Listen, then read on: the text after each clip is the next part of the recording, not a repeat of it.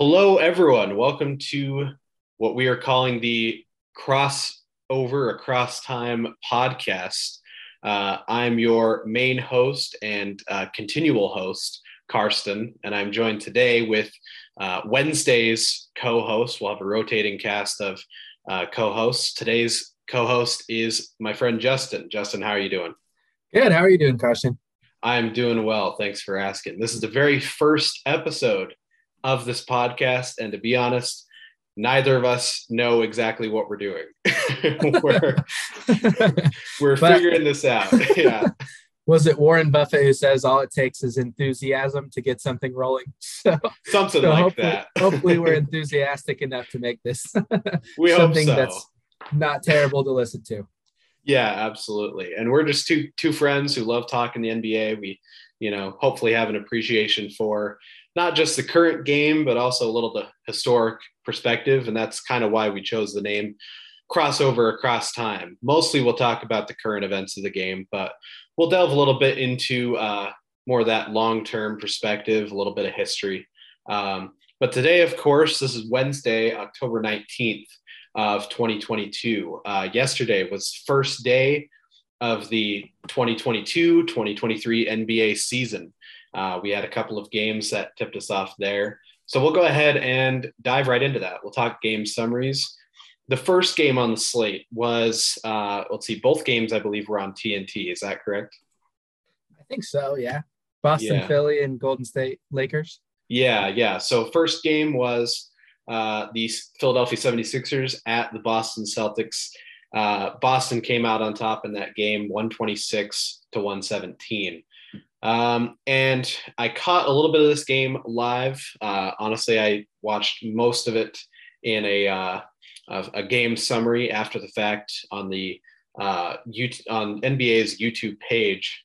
But from what I saw, Philadelphia didn't look too bad, but Boston just had kind of more enthusiasm coming out. What are your thoughts, Justin, on this game?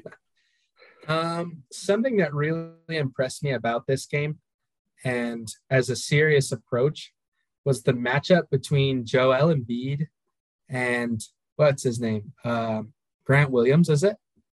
I think so, right? Uh, The big fella from Boston and Al okay, Horford. Al Horford, yeah, Yeah, I feel like they did a pretty good job of shutting him down. yeah, Usually he's kind of an offensive monster, but based on the box score and from what I've seen and read on the internet, even with 26 points, he had a not super great game, only making 9 shots. So, yeah. Yeah, for sure. Only 9 of 18, 50% isn't terrible, but for a center, you might expect a little bit more. I mean, something, 15, go ahead. Yeah, sorry. oh, yeah, I was going to say something that's interesting and what I think is really undervalued in Al Horford is the fact that he can guard the perimeter very well.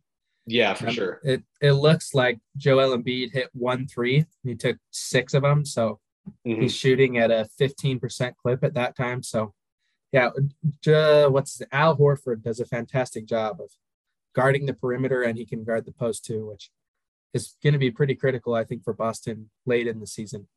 Yeah, for sure. Especially when you have those switching situations. And like you said, with Embiid, who's that real stretch, guy likes to take it out to the perimeter. Horford's a perfect matchup because he can go both sides. He can do perimeter game, guard inside as well. And it's interesting because when Horford was in Boston for his first stint, it was that same thing where Philly was on their initial rise, and Horford was like the kryptonite. He was the one who caused a lot of problems for Embiid. But Yeah, I remember um, that too. He seems like he's one of the few defenders in the NBA that can appropriately play Giannis, right? Playing yeah, against a freak in bot or in Milwaukee is it's almost impossible to stop him. But it seems like there are maybe 2 or 3 guys in the league that can slow him some or affect his game in some way. I think yeah, Al Horford is one of those guys. yeah. I think that's a good point, and probably a lot of it comes from his experience. I mean, this is a guy who's been playing for probably 14 or 15 years at this point, and he has that veteran savvy, and he's a very intelligent player. So that's definitely a credit to him. The great thing for Philly fans, you can see that Harden had a very solid game. I mean, 64% from the floor, 5 of 9 from three, 12 free throws, made all of them, along with 7 assists, 8 rebounds. And when you talk about the Harden from last year, the Philly fans were definitely disappointed with a lot of what they saw from Harden last year. It seemed like he maybe was a bit out of shape, a little bit out, past his prime. And, it was exciting to see that it seems like he put in the effort in the offseason as far as getting back into shape, really focusing on improving himself, getting back to where he was before. And I think this is a sign of encouragement for Philly fans and for the Sixers team. I think so too. I feel like he definitely put in some good work this offseason. There were all those memes about James Harden being too fat and too slow and out of his prime. But personally, I'm not a huge fan of James Harden. I think the way and the style in which he plays makes it difficult to build a team around him. And especially if there's a current existing roster of superstars, it's hard for him to fit there. So he's a terrific individual player. I just don't know how good of a teammate he is. It's a good question. And I mean, his teams have had success to an extent. Of course, with the Rockets when he was kind of in his prime years and they had Chris Paul there, they got pretty close to potentially even making it to a finals. But it has definitely been a knock on his career and his style of play. This is probably a good time for us to report our own potential personal biases. So we are both Jazz fans, correct, Justin? Yeah, for the most part. Although depending on how the season goes, I might have to switch teams and be a Suns fan or something. You can't switch now, Justin. We're in it for the long haul. That's the problem with both of us being born and raised in Utah. It's kind of like a cult following of the Jazz. If you don't like the Jazz, then leave. Yeah. Get out. Or at least, even if they're not your favorite team, you got to still root for them in some way. And it's going to be kind of a long year for us. We're not going to lie, but we can at least, enjoy the rest of the league and some of these things. So hopefully we're not dismissing Harden simply because of some playoff defeats. But no, not at all. Like I said, I think he's a terrific individual player, right? He might go down as one of the top 10 scorers in history, right? Like, I would say that's, yeah. But yeah, I'm just not a personally huge fan of James Harden. He's a terrific player though. But something that is extremely impressive to me is the fact that Jason Tatum and Jaylen Brown on the Celtics combined for 70 points. Exactly. Right? Those two are in their primes, right? They're both young players. They're both can play good defense. They're both super aggressive. Jason Tatum it looks like he had a double-double with boards and points. Jaylen Brown played super efficient from the field. Yeah. 14 for 24. I think the Celtics are probably the best team in the East. They're definitely up there. It's hard to argue with that. Yeah, seems like they kick some trash. So I hope they stay good. I hope their team stays healthy. Yeah. So let's talk a little more about Celtics, segue into that. And especially Tatum and Brown. That's really where it all it starts and ends with this team. Those are the two that are going to drive their success, and the two that really drove the success of the team last year in being able to make it to the finals. Like you said, combining for 70 points, that's phenomenal. I think I saw a stat that they're the first teammates to each score 35 in an opener or maybe in general since Jerry West and Elgin Baylor, which would have been, sometime in the 60s. So that's just phenomenal to be in, that kind of a caliber of scorer. But of course, it's not just them. They've got the team around them. We've talked a bit about Horford and his defensive impact. Marcus Smart does his thing. The stats aren't always ultra impressive, but he's a hustle guy. When I tuned into this game, I saw that him and Embiid were going at it a little bit, which is to be expected, right? That's just two high personality type of guys, and both of them are loud and both of them run their mouth a little bit. But for sure. Yeah. The Celtics are so good. I think they have 4 or 5 guys coming off the bench too that are just tough as nails and are willing to foul the crap out of the other team. They give me kind of Bad Boys Pistons vibes, but just missing a Dennis Rodman type. Although Grant Williams could fill that role, right? Or yeah. Or well, speaking of Rodman, you saw Blake Griffin out there for the Celtics, and he's wearing 91 this season to honor Dennis Rodman. So I hope he has a good season. I was a huge Blake fan, having him come out of college and around the early 2010s. I thought he was going to be incredible, and it just feels like his career tanked really fast. So yeah, I always root for him, even though it's hard too sometimes. Yeah. I mean, the injuries, of course, that's kind of where, with a lot of these guys, you have to talk injuries. But I think even with all that, even though he's seeing a drop in playing time and efficiency, he can still be effective. I mean, you look at his stats, 8 minutes, doesn't really score much, but he grabs 5 boards in 8 minutes. I mean, he's still got the athleticism. He's got good size. He can contribute, even if it's, just a rebounder and a body, like he'll do well for this team, I think. Or, whatever he needs him, whatever they need him to do. And yeah, he's proven in the past too, that he can play a role. Right. And I think Brad Stevens loves positional play. I think he loves guys that can fill roles and play roles extremely well. And so I think Blake Griffin is a great fit for the team, just as an experienced veteran, locker room guy. If you need him to hack the shiz out of somebody, he's more than willing to, right? He'll be in. I think he's a very good fit for the Celtics right now too. Yeah, for sure.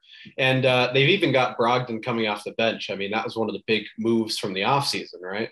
Malcolm Brogdon coming in on that trade, and they've got him off the bench they had White and Smart starting. I don't know if that's their long-term lineups that they want to run, but they've got that set right now. And so, I mean, yeah, they've got great depth.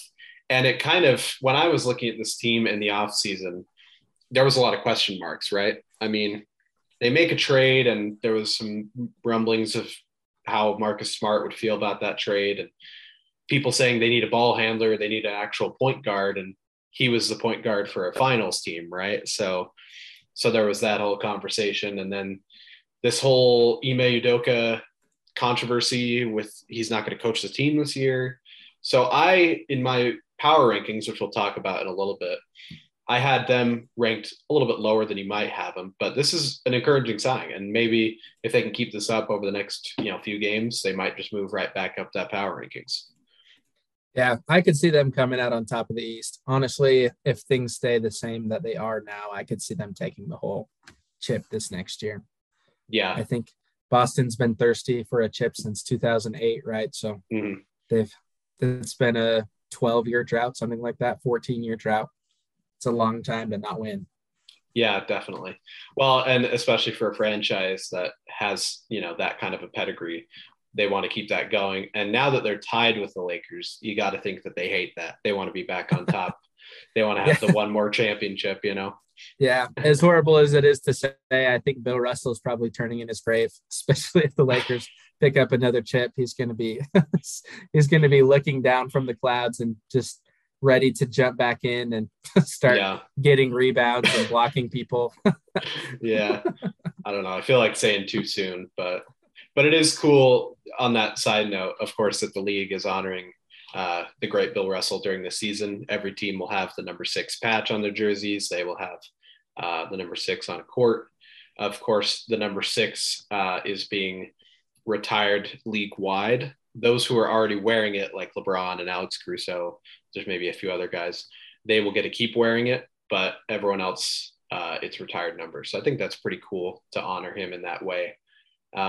A pioneer, of course, on the court with success, the winningest player, but also, in the social rights sphere and everything he did there as well. So that will be good to see and have him honored in that way going forward with this season.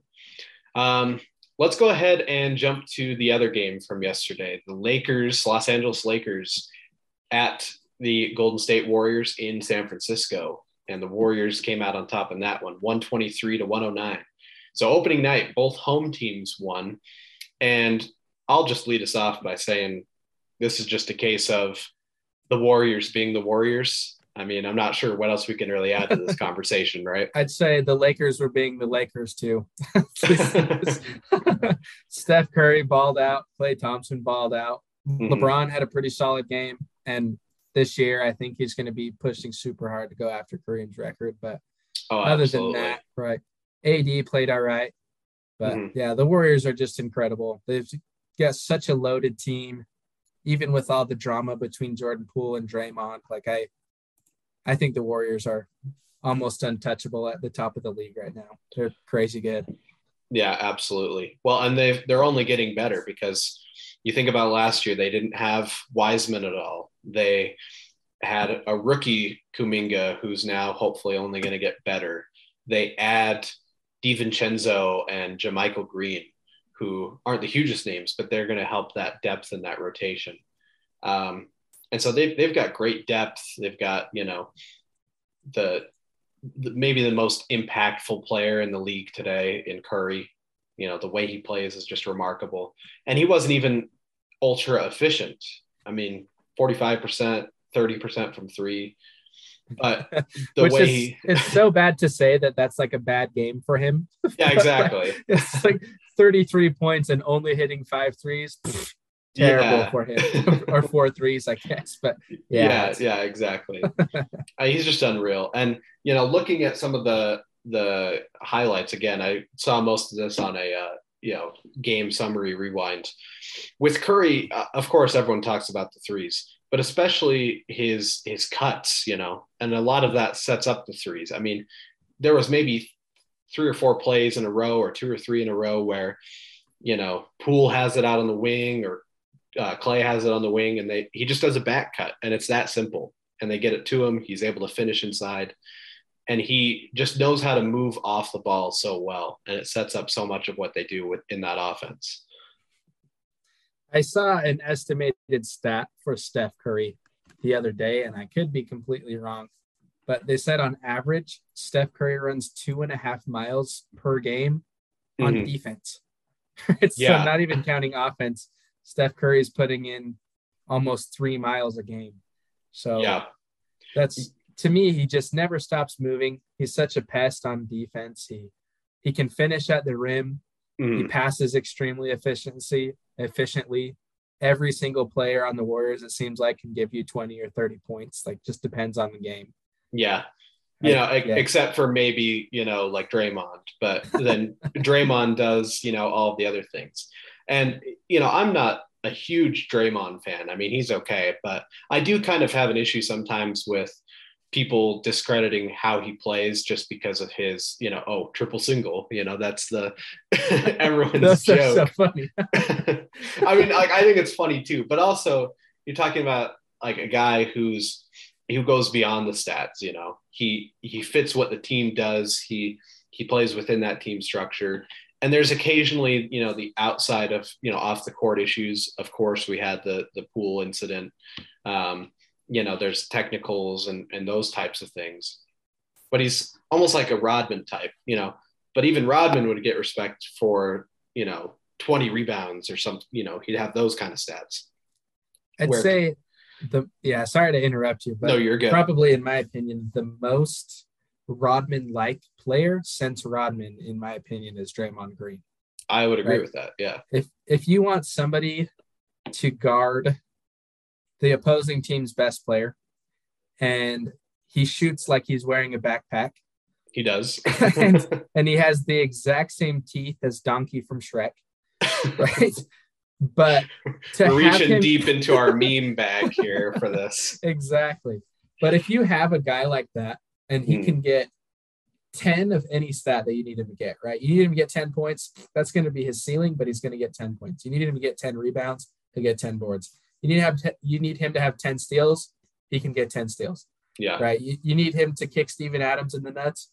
He'll kick Steven Adams in the nuts. Right. Like he'll do whatever you need him to do, and he's got just that little bit of a psychotic edge that makes him an entertaining player, to say the least. Yeah. Justin bringing the comedy, everybody. He's got us. He's got us covered there.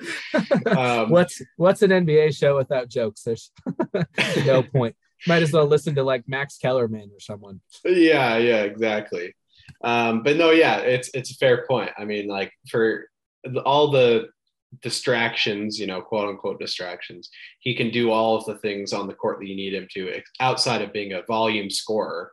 But he can hit the kind of shots when you need him to. I remember in the 2017, 2018 when they had Durant there, that kind of era, and there would be those moments, and maybe even a bit before that, you know, he is on the season, he's shooting like 27% from three or 30% from three. But then it's a key moment in the game and he's the open man and he's able to hit like two in a row. And suddenly, they extend the lead, So like he's able to score when he needs to, kind of a thing. So that's, I think, where we need to give Draymond credit and some love, Honestly, looking at the Lakers, from what I saw and looking at the score, I can't, hopefully I'm not being disingenuous or misled here. It honestly seemed like the Lakers didn't play super terribly. I mean, like AD was maybe not ultra efficient, only 6 boards, but he's got 4 steals, a block. He seemed like he was kind of active. LeBron doing his thing with the scoring, some rebounds, some assists. Westbrook's efficiency wasn't bad. You have the younger guys and the newer guys who are, looks like they're still trying to find their fit. But overall, they didn't look terrible. They weren't that great. But I don't know. Your thoughts on the Lakers with this game and maybe even this season? I listened to an interview with Russell Westbrook because obviously there's been all the drama about Russell Westbrook being essentially toxic to a franchise, being unable to win. And he gave a fairly humble answer, which I feel like is sometimes not what he gives. Like sometimes he doesn't give the most humble responses, but this seemed like he's almost kind of determined that he's willing to fit a role with the team, right? And he knows that the role isn't the number 1 or even the number 2 guy. Yeah. And so I think if Russell Westbrook can just kind of slow his own mind and get on top of, flagrant turnovers or things like that, I think with how poorly this last season went, and if he can play a role really well, the Lakers will have an excellent athletic distributor who can move the ball like crazy. He can finish, he can score. He'll be a great asset to work with LeBron and AD. If AD can stay healthy, LeBron will just be consistent and Russ can play good. I think that big 3 is almost unbeatable. Yeah. Yeah, I think it can work. And a lot of it, of course, will come down to kind of the coaching fit around it. I mean, Darvin Ham seems like he's a solid coach. He's come up through the Milwaukee systems, kind of where he came up as an assistant and, played, of course, in the league for a while. He won a championship as a player. He's, a guy that I think could be a solid coach. But honestly, we know that with LeBron teams, sometimes he's kind of like a co-coach in a way, like he runs the show on the floor a bit and coach kind of supports what goes on in some senses. So I think the other thing that will be a big factor is, and I feel like we're a broken record on this. We talk about this with the Lakers a lot the last few years, but the shooting around those 2 or those 3 in this case with Westbrook now there, because LeBron can hit threes and is maybe an average 3-point shooter in terms of the percentage. AD is a decent stretch guy, maybe not so much recently. Westbrook, we know of his shooting struggles. So then it's like, do you have the shooting outside of that? And looking at the roster, that would be kind of the big concern for me going forward. I agree with that. Looking at the roster outside of those 3, they have a couple of guys that feel like they always get a lot of hype and attention when they have a game where they play to their potential. Like, for example, Austin Reeves, right? They've been seeing all these highlights of him in the G League, kicking trash and averaging 30 points a game. But now he's, trying to fill almost a 6-man role and looks like he ended the game with 3 points. And he only shot the ball 3 times. Yeah. Not and great. So, yeah, I feel like a lot of the Lakers guys, if they could play to the potential that they actually could play to, they could be really good. But Mhm. as far as it goes, and as far as what I've seen, at least historically and through the last 3 years, it just seems like their bench is just full of a lot of dudes that can't play. Yeah. And that might be a little bit controversial because, like I said, you always see things. And looks like Kendrick Nunn had a pretty all right game. Mhm. But as far as that goes, I think they're kind of full of duds. Very, very eloquently put. I think I can see that argument, and I think there's a lot of validity in that. I think they're better off than they were last year in terms of the makeup of the roster. I don't think it's incredibly deep either way, but they do have some youth. At least they have that, right? They've got Toscano Anderson, who could be a decent kind of bench guy.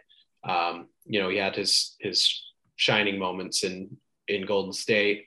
You have, and then Nunn I think is a big one because remember I think he was injured all of last year or recovering from an injury, and so having him back, I mean, he had a solid year in Miami about a year or two ago. Maybe he's a guy you're talking about that six man role. Maybe he can kind of step in and fill a little bit of that responsibility. But there are definitely some roster concerns there. Anything else that we want to touch on with that game before we move on to our next segment? I don't think so. As far as that goes, I think it's kind of cool that Scottie Pippen Jr. is playing with LeBron.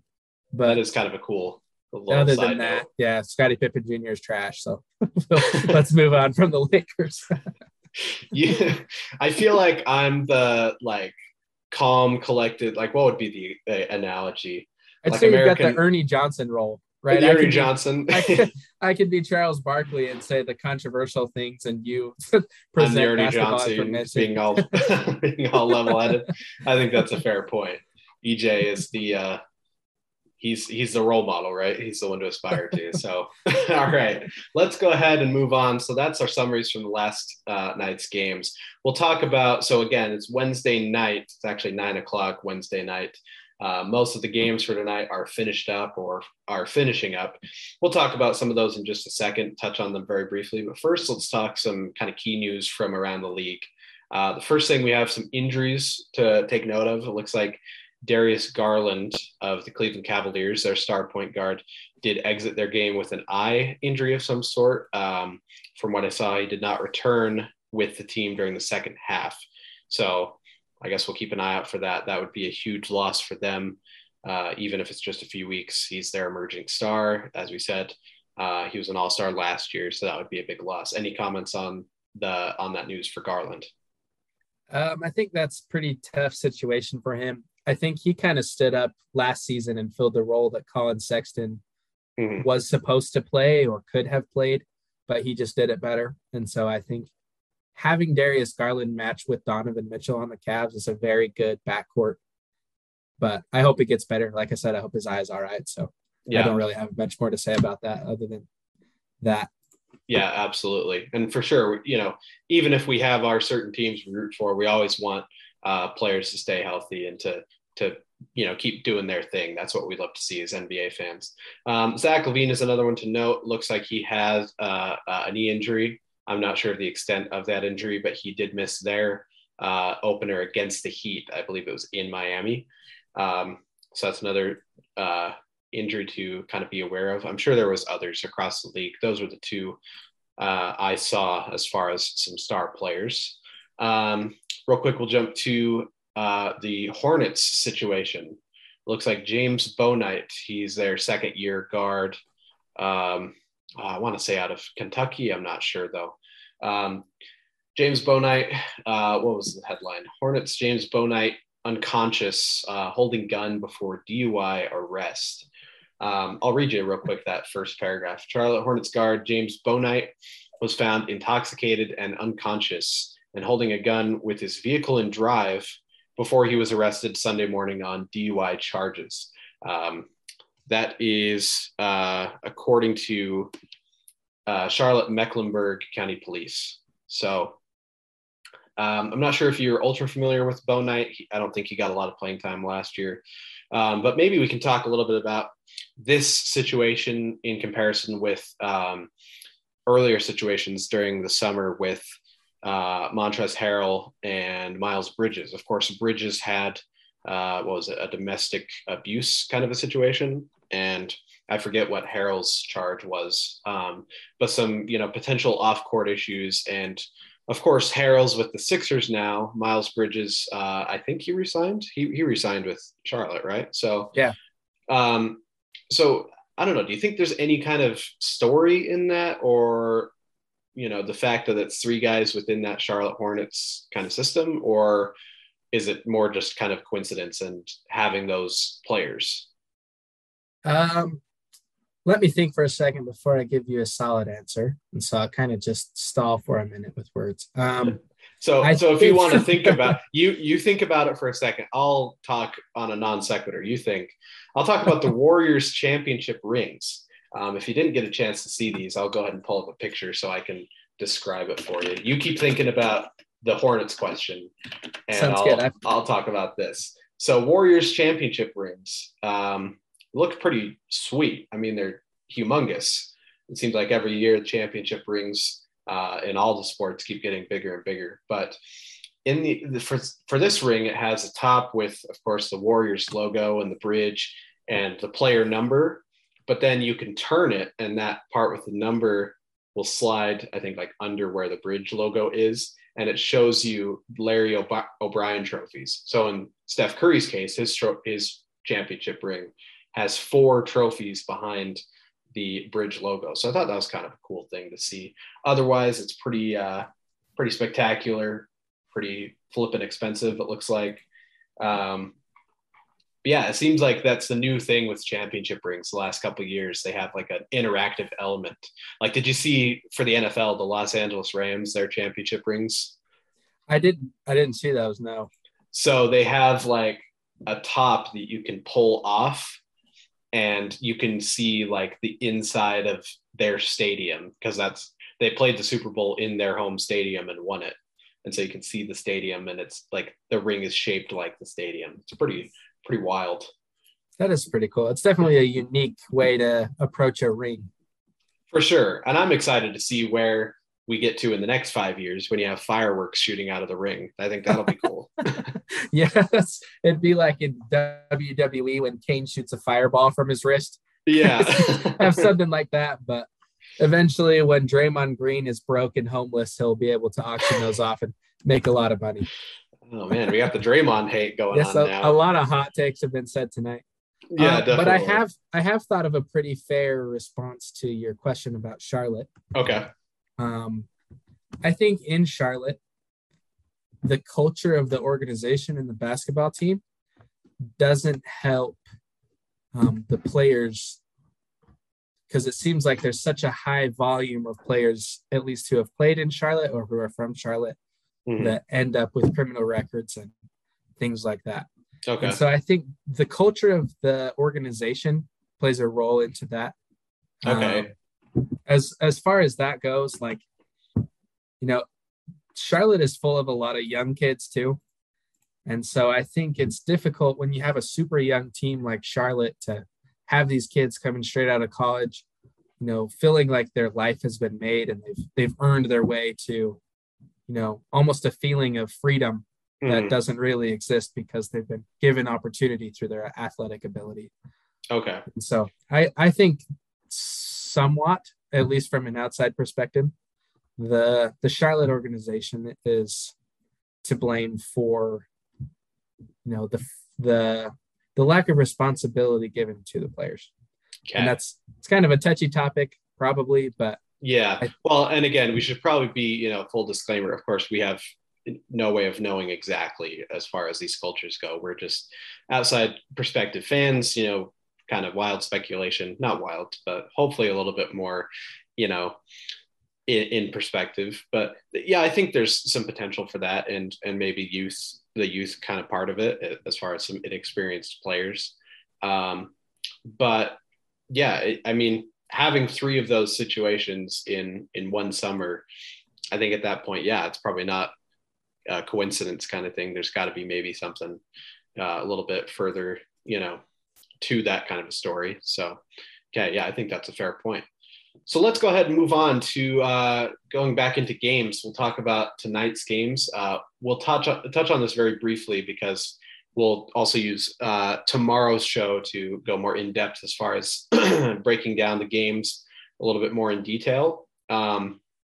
Tomorrow will either be hosted by just me or I'll have another co-host, and we will see what happens at that point. But for the games tonight, let's go ahead and pull up those scores and see what we're looking at. I'm sure I think there was a ton of games. Looks like most of the other teams that aren't the four that played yesterday played. It looks like Utah and Denver are still playing. They're finishing up their game.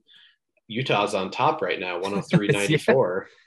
I'm looking at that same game right now. Utah is balling out. That's surprising to see. I guess it's their home opener brand. It's basically a brand new team, right? I mean, that roster had so much turnover.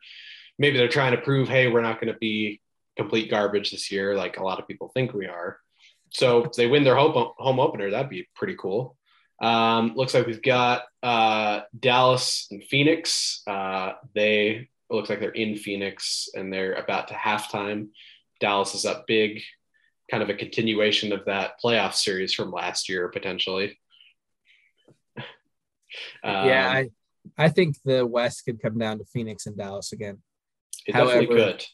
I think Phoenix is kind of overrated as well. So if we end up getting to talk about power rankings, I think I have Phoenix a lot lower than anybody else did in our hosting group.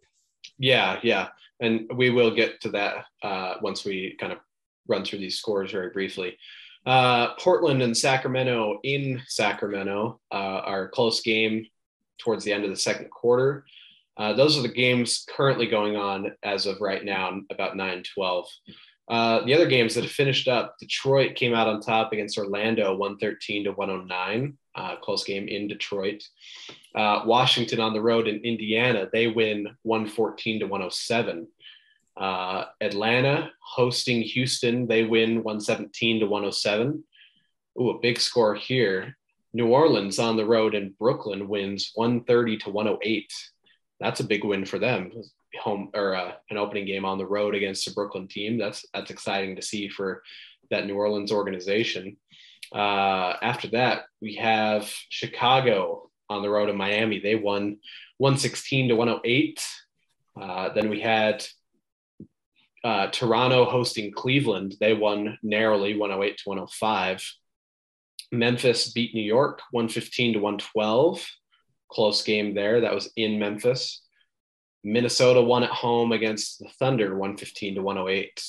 Charlotte, another kind of big score here, wins in San Antonio, 129-102. And that is the list of games from today. Again, a lot of games. Okay, so looking at those games from tonight's slate, is there anything that jumps out as far as team scores, team performances, or maybe individual stat lines or performances that you'd want to talk about? Something that's kind of blowing my mind is the fact that Utah is killing Denver. Yeah, that's a big one. Yeah. I mean, it's now 111-98 looking at the score. I can't believe that. It looks like Lauri Markkanen is a great fit in Utah, and I'm excited for him because he had a lot of hype a couple of years ago, and he's kind of just flown under the radar, I feel like, for the last little while. But yeah, he's balling out tonight, so hopefully he has a good game. Yeah, definitely. I think it's interesting that they had Vanderbilt listed as the center. Out of Markkanen, Olynyk, and Vanderbilt, they have him as the center. But that's me, of course, traditional basketball lineup guy. Not always with the new mode of, a little more positionless basketball. But I guess that's why we call this crossover throughout time. Is that what you're saying? Crossover across time. Yeah. Probably would help if I knew the name of my own podcast. But yeah, I think, that traditional basketball knowledge is interesting. Yeah. I also think Zion Williamson had an incredible game against Brooklyn. He ended the game with 25 points, I believe, or 28 points. Let me pull up the box score. Looks 25. He ended the game with 25 points, 9 boards, 4 steals. 4 steals. Wow. I'm sure when we check the highlight reel tomorrow, he's going to have some crazy monster dunk or something. He'll shove someone out of the way and posterize him. Sure. Yeah. Yeah, it looks like he had an awesome game, and it's probably so good for him to come back after all this time and yeah, get back on the basketball court and start blowing people away again. Yeah, for sure. I mean, it's great to see him back. I mean, he was an all-star a couple years ago, right? With in when the game was in Atlanta, I believe. I think he was an all-star that year. Was that this last year or the year before? I'm trying to remember. He didn't play this whole last season. I don't think he played after like the All-Star break of the season before that. So I think it was 2 seasons ago Yeah, is and I when think he had his first All-Star season, and then it was like February of that season that he was out, and he's been out since then. yeah, I think that's right. So I think it was 2 years ago that it was in. Oh man, I can't even remember anymore. It's all blending together. What was last year's All Star? Who knows? But yeah, he was an All Star at one point, I believe. So that'll be good to see him hopefully get back to that form. We could also touch on real quick that Orlando Detroit. Looking at that score, Paolo Banchero, of course, the number one pick for Orlando, has an efficient game, 60%, 9 rebounds, and he scores 27 points. I mean, that's a heck of a debut for your number one pick. You can't ask for much more than that, right? Yeah, he had 27 points, 9 boards, and 5 assists. So Mm-hmm. he looks like he's going to be pretty impactful for the Magic throughout the season. It's just too bad that the Magic suck. Too bad, absolutely. But they also have Jalen Suggs going into his second year. He scored 21 as well. Hopefully, they can see a little more development from him. It seemed like last year he didn't have a huge impact, maybe a little bit underwhelming as far as a fourth overall pick. And then Detroit, looking at their team, Bogdanovich, the recent trade acquisition from Utah, gives them 24. That's good for them to see.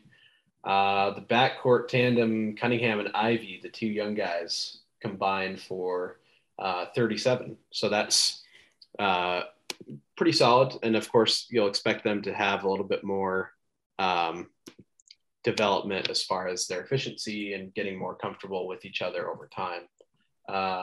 Let's see. And then Jalen Duren, I think this is a guy that is going to get slept on a lot. He's, from what I've seen, I don't know much about him. I just saw him, get drafted by the Pistons, or he was drafted by, what was it, Charlotte, and then traded to the Pistons, and it was the exchange for Mark Williams and then maybe a pick in there. But I mean, he was pretty efficient for his first game, 10 boards, 14 points, and 3 blocks. I think Jalen Duren is a guy you could be hearing about within the next couple months. Maybe he moves into their starting lineup. I like Isaiah Stewart, but Duren's got great size and looks like he's playing pretty well. So it's something to look out for. I like that he has that almost dangerous energy too, like Dennis Rodman or Draymond, right? Isaiah Stewart is a guy that will not back down from any kind of a challenge. So I think that speaks highly of his character. He's a little bit cracked, but he had a really good game. I almost wonder it wouldn't work with today's NBA. If you could have Duren and Stewart in like a front court, they can't shoot. So again, it wouldn't fly, but to have them in a front court with that kind of intensity and athleticism and physicality, to me, that would fit the Detroit brand so well. But again, you'll probably never see it. So I think Detroit could end up actually being really good throughout the season, right? They have a young core of guards, and all of those guys can score like crazy. They got Bogey who can shoot. They have Suggs. Suggs play. Yeah. Wait, I'm tripping. No. let me rephrase what I was going to say. You're talking Jaden Ivey. Yeah, Ivy and Cunningham. Yeah, Ivy and Cunningham, those guys together, they can ball like crazy. Yeah. I think Detroit could be a surprising team. They'll probably win a lot more than they did last season. Yeah, I think that's easy to make that claim that they should win a lot more, hopefully. Of course, some of it will be, making sure the coaching's right. It's still Dwayne Casey right there, right? He's still doing the Pistons. I think so. He's been doing it since forever, right? So I haven't heard any news about their coaching situation. About 2019. So I think it's still Casey. So yeah, I mean, he's been successful, so I think he can make it work. And their roster is definitely much improved. So yeah, I think they could definitely do. I don't know if they're quite, play-in tournament, but maybe close. Maybe they're sniffing it a little bit. Yeah. Any other games we want to touch on before we move into our power rankings discussion? I don't think so. Nothing else has really stood out to me. Yeah, Yeah, I'm but I'm curious real quick to just check. Mark Williams didn't even play for the Hornets. That was the other guy when he got drafted. I mean, he had incredible size. I think he's like 7'1" with like a 7'8" wingspan or something like that, something crazy like that. I'm curious if he gets time, if he could be another guy. Of course, again, I'm showing my old fashioned sensibilities. You got to have a center. You got to, you really don't in today's NBA. But regardless, let's go ahead and shift the topic to our power rankings. So this is something that we will update me as well as all of the co-hosts who will help out on different days. We will have our own power rankings. We'll try and update these every week. Hopefully we don't fall behind on that. We all have our own lives and jobs and busy schedules, but we'll do our best. So we did some preseason power rankings. These are not at all affected by either last night's games or any of the games that happened tonight. But we'll start factoring those in for our week one power rankings, the end of week one power rankings. But let's go ahead and walk through our power rankings. I think the best way to do this, maybe we can do like our top 10 real quick, summarize, give a brief description why we think we have them in our top 10. So like I can do mine first, you give your top 10 going from like 10 to 1, and then we can talk to each other about any other questions we have. Does that sound good? yeah, that sounds good to me. Okay, great. So for me, starting my power rankings, just looking at that top 10, at the 10 spot, I have the Memphis Grizzlies. Okay, they're a team, of course, that made a huge leap last year. I expect a lot of that to continue. They're probably top 5 or 6 in the West, certainly making the playoffs. Morant is electric. Very similar to a Derrick Rose type. As long as he stays healthy, he's it looks like he had a little bit of injury issues last year, but if he stays healthy, they've got a solid team around him. They should do just fine. Number 9, I've got Dallas. Of course, Luka's going to drive that train, and even if the team isn't gelling that well, they'll still make the playoffs. But I think their team has the potential to do, comparably to last year. They add Christian Wood in the offseason, who I think is an underrated big. He's got a little stretchability. He's got good size. So you add him with Doncic, and so you kind of have Porzingis without as much of the injury concerns. I think they could be good. Number 8, I've got Philadelphia. Of course, we know that they've got plenty of talent. If they can have Harden and Embiid mesh at least decently, at least some sense of, compatibility, I guess would be one word. As long as those two are at least working semi-well together, they've got some decent depth around them. I think that they could make a run at things. Number 7, Denver. Okay. I could put Denver higher. It'll be interesting to see with both Murray and Porter coming off of bigger injuries, seeing how they fare coming back from those, how well the team meshes, and how Jokic can do facilitating for everyone. Number 6, the Los Angeles Clippers. Some people might have them higher. I just need to have a little bit of time to see it kind of all work together. Of course, Kawhi missed all of last season, so they're getting him back. They've got Paul George. They add John Wall, who, if he stays healthy, that could be a really exciting mix. Number 5, Miami. Again, you could put them higher. They're a team that was, a Jimmy Butler jump shot away from the finals, right? I mean, they were, Spoelstra year in and year out has that team ready to be competitive. Jimmy Jordan, he he plays his role. He's one of the more underrated guys because he's an all-around type guy. I think they'll be really good. Number 4, I have Boston. I had questions as far as the coaching situation and some of the chemistry type questions. So they're 4 instead of maybe 3 or 2. but I think that's a fair spot. And if they keep playing the way they did tonight, last night, they could certainly move up. Number 3, Phoenix. I almost felt I could have put them lower because, again, like you said, there's maybe some concerns with them being a little overrated. Of course, Chris Paul's getting older. Will he still be as effective? How does Ayton respond after the interesting summer he had? So those are some of the question marks. So then my 1-2, this is kind of my early pick, I guess, if you had to pick who I think would likely to be how likely these teams would be to be in the finals. Number 2, I have Milwaukee. I feel good about Giannis as far as his ability to do well in the postseason.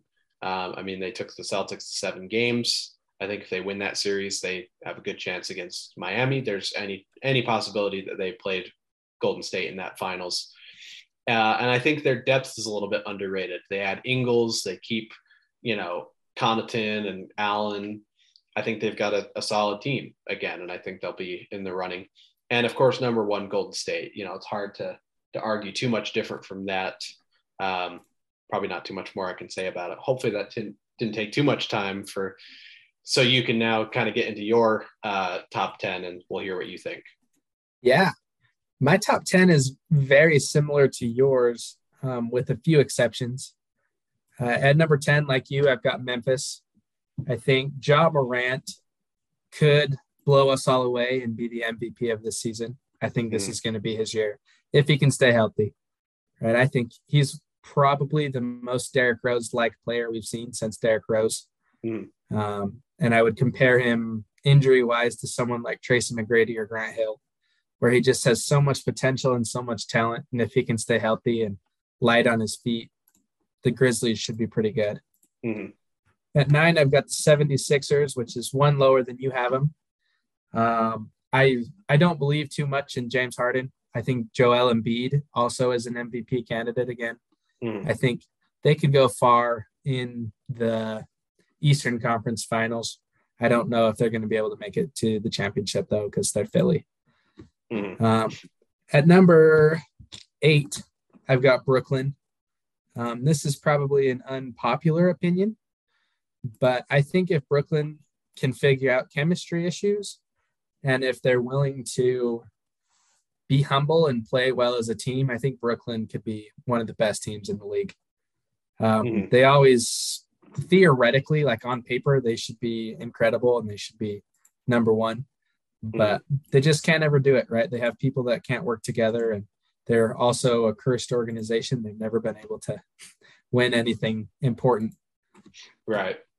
Number 7, I've got the Clippers, which is also 1 spot lower than you have them. I don't really see them being much better than they have been in the past, although with Kawhi and Paul George, they could be dangerous. John Wall is also an interesting pickup there because John Wall, I don't think, has played in like 4 or 5 years, right? So if he can ball out and he can be as good as people expect him to be, the Clippers could be better or worse than what I have them now. At number 6, I have the Mavericks. The Mavericks really impressed me at the end of last season with how they dismantled the Suns. And part of why I think I rated the Suns so low, I have them at 12 or 13, somewhere down there. Actually, that's a lie. I have them at number 19. So maybe I I dropped them a little bit too low. 19? Yeah, I have them at 19, so the bottom half of the league. But the reason I ranked them so lowly is because of how quickly they fell apart. I think Devin Booker is not mentally strong enough to carry a team through the entirety of a playoff series. We're getting to the hot takes here. That might be the hottest take that we've said this entire night, but I think Chris Paul is past his time. I think DeAndre Ayton suffers from not enough touches because of Devin Booker and because of Chris Paul. I don't think that team is as good as how they should be or how they look. Okay. All right. So let's see. You were at Dallas, right? You're talking about. Yeah. As far as that goes, Luka is super impressive to me. I really like it when a foreign player can come to the U.S. and bring that kind of foreign, flashy style and still do well. Right? I hope that Luka stays good. I don't think he's good enough to be the MVP, but I know that he can be a solid top 5 to 10 player. At number 5, I've got the the Nuggets. And after tonight's game, I don't know if they're going to stay there. But I really like Jokic. I think he's a baller. I think Michael Porter Jr. is really good.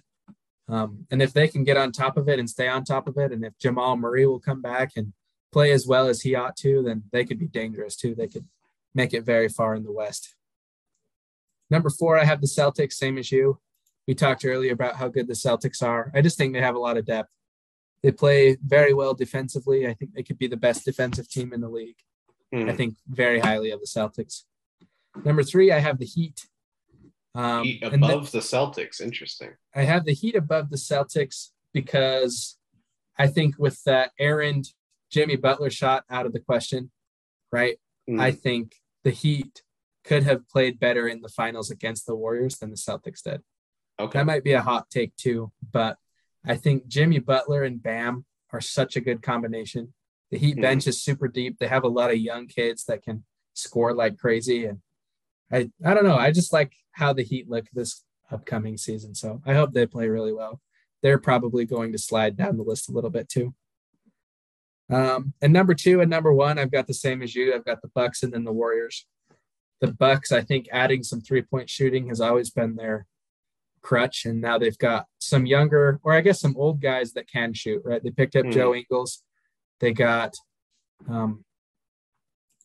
Giannis, obviously, Chris Middleton. If they can stay together and they can stay well as teammates, I think they come out of the East on top.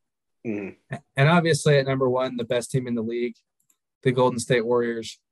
They have the greatest shooter of all time. They've got his splash bro. They've got young guys that can put up 20, 30 points, and it's not a surprise. They've got Wiseman coming back. They've got Draymond playing good defense. I think the Warriors are easily the best in the NBA as of right now. Yeah, I would agree with that. I think, well, of course I agree with that. I think it's hard to argue with that. Touching on that Milwaukee point, we forget that Chris Middleton was gone during the playoffs and especially that series with Boston. If Middleton is there, I would think, it's hard to say for sure, but there's a pretty good chance Milwaukee wins that series against Boston. They go to the conference finals against Miami, and then who knows what from there. So I think that's one of the things we forget about Milwaukee. And if they can, you have Middleton and Giannis for, the whole season, you're looking at title contention again. So I think that's a good spot. Let's talk about some of the differences we've mentioned a little bit briefly. So I have Suns 3rd, you have Suns 19th, and I imagine you'll probably end up moving them up at some point, right? Maybe I'll move them down. Just depends on how they play. No, okay. Like I said, I remember seeing that series, and I'm somewhat of a Suns fan, and so I was really excited to see the Suns get to clash with the Warriors in the Western Conference Finals. And I was 100% in on the Suns, right? They were up 3-1. Devin Booker and Chris Paul and DeAndre Ayton and all their young core had been balling out. Cameron Payne had been playing really well. And then it was just like they completely turned off their gears and they just quit. Like they thought they were ahead and they just really couldn't hold on to the momentum that they had. Luka Doncic, obviously, he played a key role in dismantling the Suns, but I don't think you can blame the entirety of that on him. I think Jalen Brunson played excellent for the Mavericks, and now he's on the Knicks, right? So I think the Mavericks just did a really good job of just playing their game, and Phoenix got overconfident, and mental issues, I think, are what destroy them. Yeah, I think that's a fair point. Okay, so that's Suns. What other kind of discrepancies do we have? You have Indiana 11th. I have Indiana 26th. What is this? Give me the argument for Indiana at 11 in your power rankings. I have Indiana at number 11 in my power rankings, probably aridly. However, I really like some of the players that they have. And I might be partial to Indiana because I just lived there for 2 years, right? I lived like 6 blocks away from the stadium. But here's a few reasons why I think Indiana's good. I think Miles Turner is probably the most underrated center in the league. Okay. right? Every year he's top 5 in boards, he's top 20 in scoring, right? Miles Turner's a baller, and I think he's slept on. Mm-hmm. Tyrese Halliburton coming from the Kings, right? He's coming from the Kings, I think so. Yeah. He's a young kid who seems like he's really loyal to a franchise. I think he can ball out. He's one of the guys that can give you either 8 points or he's going to get 35. Mm-hmm. They've also got Buddy Hield. Buddy Hield is a streaky shooter. I think Buddy he's the same way, right? He'll give you 8 points or he'll give you 40. And if he can play well, the Pacers will win. Mm-hmm. They also have TJ McConnell. TJ McConnell kind of showed out last year a little bit. I've been a fan of him. I think he played at UCLA a few years ago. I'm not exactly sure. You might be able to fact check me on that one. But I like the way that he plays the game. I think he's really smart with the ball. Yeah, that's my argument why I think Indiana is good. They just lost to Washington today, so I don't think they're going to be that good. They'll probably drop significantly down the list. But okay, but like you said, it was maybe potentially an error that you had them quite that high. Yeah, I think I misplaced them most definitely. Gotcha. Okay, no, that's fair. So looking at TJ McConnell, looks like Arizona, but Arizona. Okay. Yeah. I could be thinking of, I don't know. TJ McConnell, I think he's a good player. Yeah. No, I mean, a couple years ago, he was, I think, top 5 or 10 in the league in steals. So he definitely has, he's not he doesn't do a ton outside of that. I mean, he's a fine player. I think that's a nice little wrinkle that he adds as far as that kind of ball hawk ability. And then you mentioned Miles Turner, of course, the boards and the scoring, but we also shouldn't forget he's been top 5 or 10 in blocks the last few years, and he might have even led the league in blocks 1 year, I believe. So I definitely think he's underrated. I would agree with that. And I think there maybe is an argument where you could put them above where I have them at 26. I just have them at 26. I understand the young talent there, and I respect that, but I also have questions about their coaching. And maybe it's my genuine lack of knowledge, but maybe you can tell me who coaches the Indiana Pacers. That is a very good question. It's Rick Carlisle, isn't it? Oh, it is Rick Carlisle. I forgot. Yes, that's just I don't know. Let me look it up to make sure. Is it No, Rick Carlisle? It is Rick Carlisle. See that? I feel bad now because of course Carlisle's had great success, but it's like, you wouldn't know it from last year. I mean, 25, 57. And again, I know that there's some talent, like they're still they had some moves they made. They have young guys who are still trying to develop. Like I get that side of it, but I don't know. Ever since, who was there? It was McMillan was the last coach they had that was, when their team was successful, McMillan. And then before that, it was Vogel. But since then I haven't felt that great about their coaching. This might be me talking kind of out of my butt here, but that would be my concern for the Pacers as far as their team performance. Looking at some other rankings, I have one that's maybe a controversial take. I have the Brooklyn Nets at 14. You had them at 8. This is one of those cases where, and we kind of agreed on this with the Clippers as far as they're semi-high, but they're not ultra high on our rankings. And I think it's especially the case for me with Brooklyn. Like on paper, you talk about just the names and the talent, and it's like they should be really good, right? But especially with Brooklyn, the way you feel about who is it you were talking about, like a Harden, I extra feel that about like Ben Simmons. And I'm sure a lot of people agree with me on that. But he's just a guy who has been, like the whole last year, that odyssey about, he's had injuries, he's had personal issues ever since that, one play that everyone talks about in the Atlanta series, right? And I don't know. I mean, you look at his stat line from tonight. I get that he's not a scorer and he doesn't look to score, but he shoots 2 of 3 from the floor, no threes, misses both free throws, 4 points, 5 boards, 5 assists. I 100% respect the fact that he's a defensive guy who's going to distribute the ball. but in the NBA, you have to add some scoring to that. You just have to, and he doesn't have any scoring really. I mean, he'll dunk it, but now it seems like he's hesitant at the free throw line. He's definitely still not confident as a shooter, and it hurts the spacing, and it's less scoring that you get in your lineup, And of course, they've got Kyrie and they've got Durant to provide the scoring, but I mean, even Kyrie wasn't great. He was 6 of 19, 31%. He missed all of 6 of his 3-point attempts. So I just have some concerns there, as well as their depth. I love Patty Mills coming off the bench. I think he's great. And I like the addition of, I think Markieff Morris is a fine addition. TJ Warren, once he gets healthy, he'll be great in their lineup. Royce, of course, I miss him on the Jazz. I think he's got some nice things he does.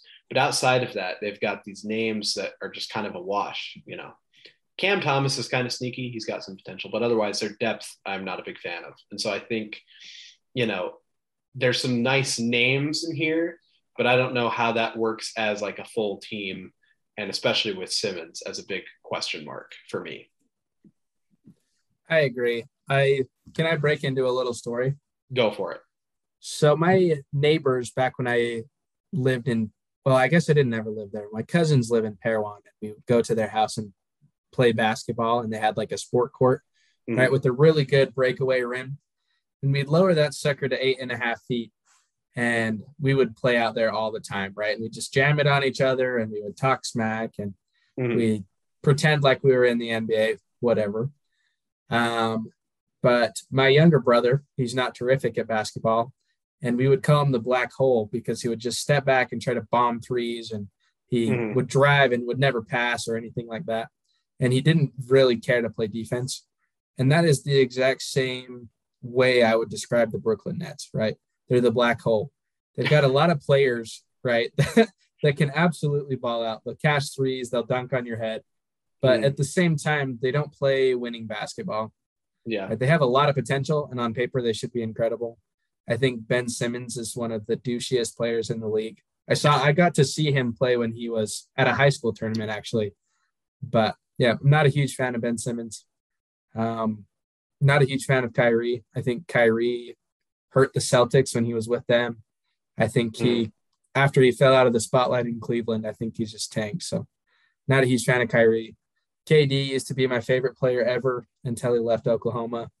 Then I have kind of stopped caring for him, but I understand that he's incredible still. So yeah, I hope he does good and doesn't get injured, but I hope that the Brooklyn Nets suck because I don't expect very much from them. Yeah. All right. Fair enough. And it's funny because, both Kyrie and KD have been part of championship teams, of course, but now that they're in Brooklyn, I mean, maybe it is, a culture thing. Again, it's hard to say anything like that, but yeah, that whole team dynamic, it just hasn't been that same kind of a fit. It hasn't worked that well. Real quick, one last comment on our power rankings before we kind of move into our closing for the podcast. You have Cleveland kind of low. Is that, did you mean to have them at 20, or was that one where you also were kind of working on adjusting it? I meant to have them low. I don't think they should be at 20, but seeing who I put in front of them, I can understand why I put them that low.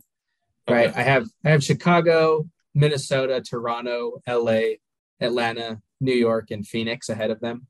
And I think easily all of those teams could be ahead of them, depending on, how things go. But I'm not a huge fan of the Cavs. Right. I feel like they get a lot of attention, but I don't think past their 4 or 5 guys, they have a very good team. They're kind of just filled with garbage time players, in my opinion. Okay. So they might be better than the Pacers at the end of the season. I don't know, but yeah, I think Donovan Mitchell is highly overrated. I think he was even when he was on the Jazz. I think Darius Garland really could come into his own throughout this season. I think he's probably their biggest highlight. I think Jared Allen is really good too. But yeah, other than that, everybody on their team, in my opinion, is kind of just meh. Kevin Love is past his prime. Evan Mobley can score sometimes, can't sometimes. Karis LeVert really could come into a star role as well. Mhm. but he also plays the same position as Donovan Mitchell and as Darius Garland, right? Yeah. And so I think between the distribution between the three of those guys, I just don't think they line out very well. I don't think Ricky Rubio liked playing with um, Donovan Mitchell in Utah. They're back together again. I don't think that's Mhm. a very good dynamic either. Okay, interesting. So I can hear some of that, and I think there's some fair points in there. It's interesting if you look at it in their lineup that they played tonight. They did start Karis LeVert alongside Mitchell and Garland, and then Mobley and Allen. I think that's a solid way to run that lineup. Um, Part of me wonders if it'd be better for LeVert coming off the bench, kind of that 6-man role we talked about as far as the offense coming off the bench. I like the idea of Love off the bench, especially as he's getting older. I think that's a great role for him to play. And I think their depth could surprise some people. I think Rubio can work. And again, I hear you as far as him and Donovan maybe not working well there, but I don't know. I think they could do better, but I can also understand that argument of, some concerns with that overall roster, maybe not ultra deep. So I think that's a fair point, but okay. For the most part, otherwise, I think our power rankings are pretty similar. We've both got kind of Magic, Rockets, Spurs, Thunder towards the bottom of our rankings, Wizards. Um, we both have the Jazz somewhere between 24 and 26. So we're both real. We're Jazz fans, but we're not going to BS you on this. They're not going to be very good.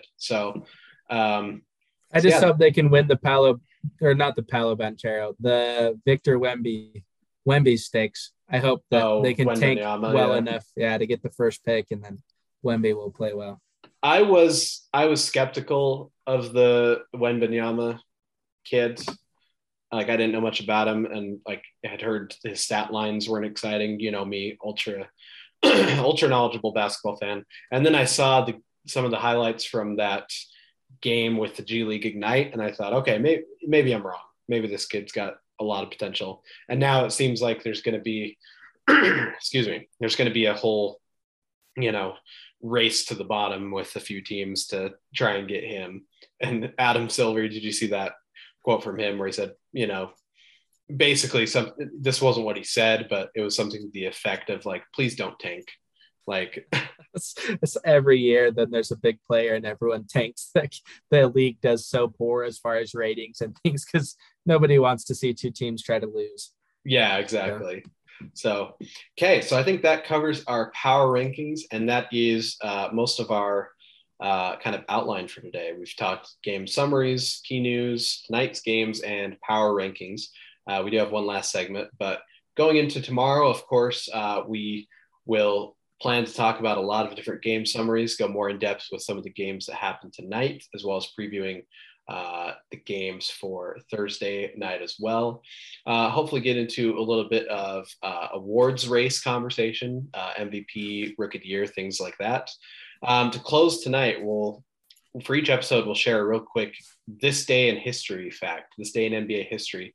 So for today, October 19th, I forget which year, didn't make a note, but this day in history, Oscar Robertson and Jerry West made their debuts on opposing teams in the same game. The Cincinnati Royals beat the Los Angeles Lakers 140-123 as the Lakers opened their inaugural season in Los Angeles. Wow, a lot of awesome history to take from that.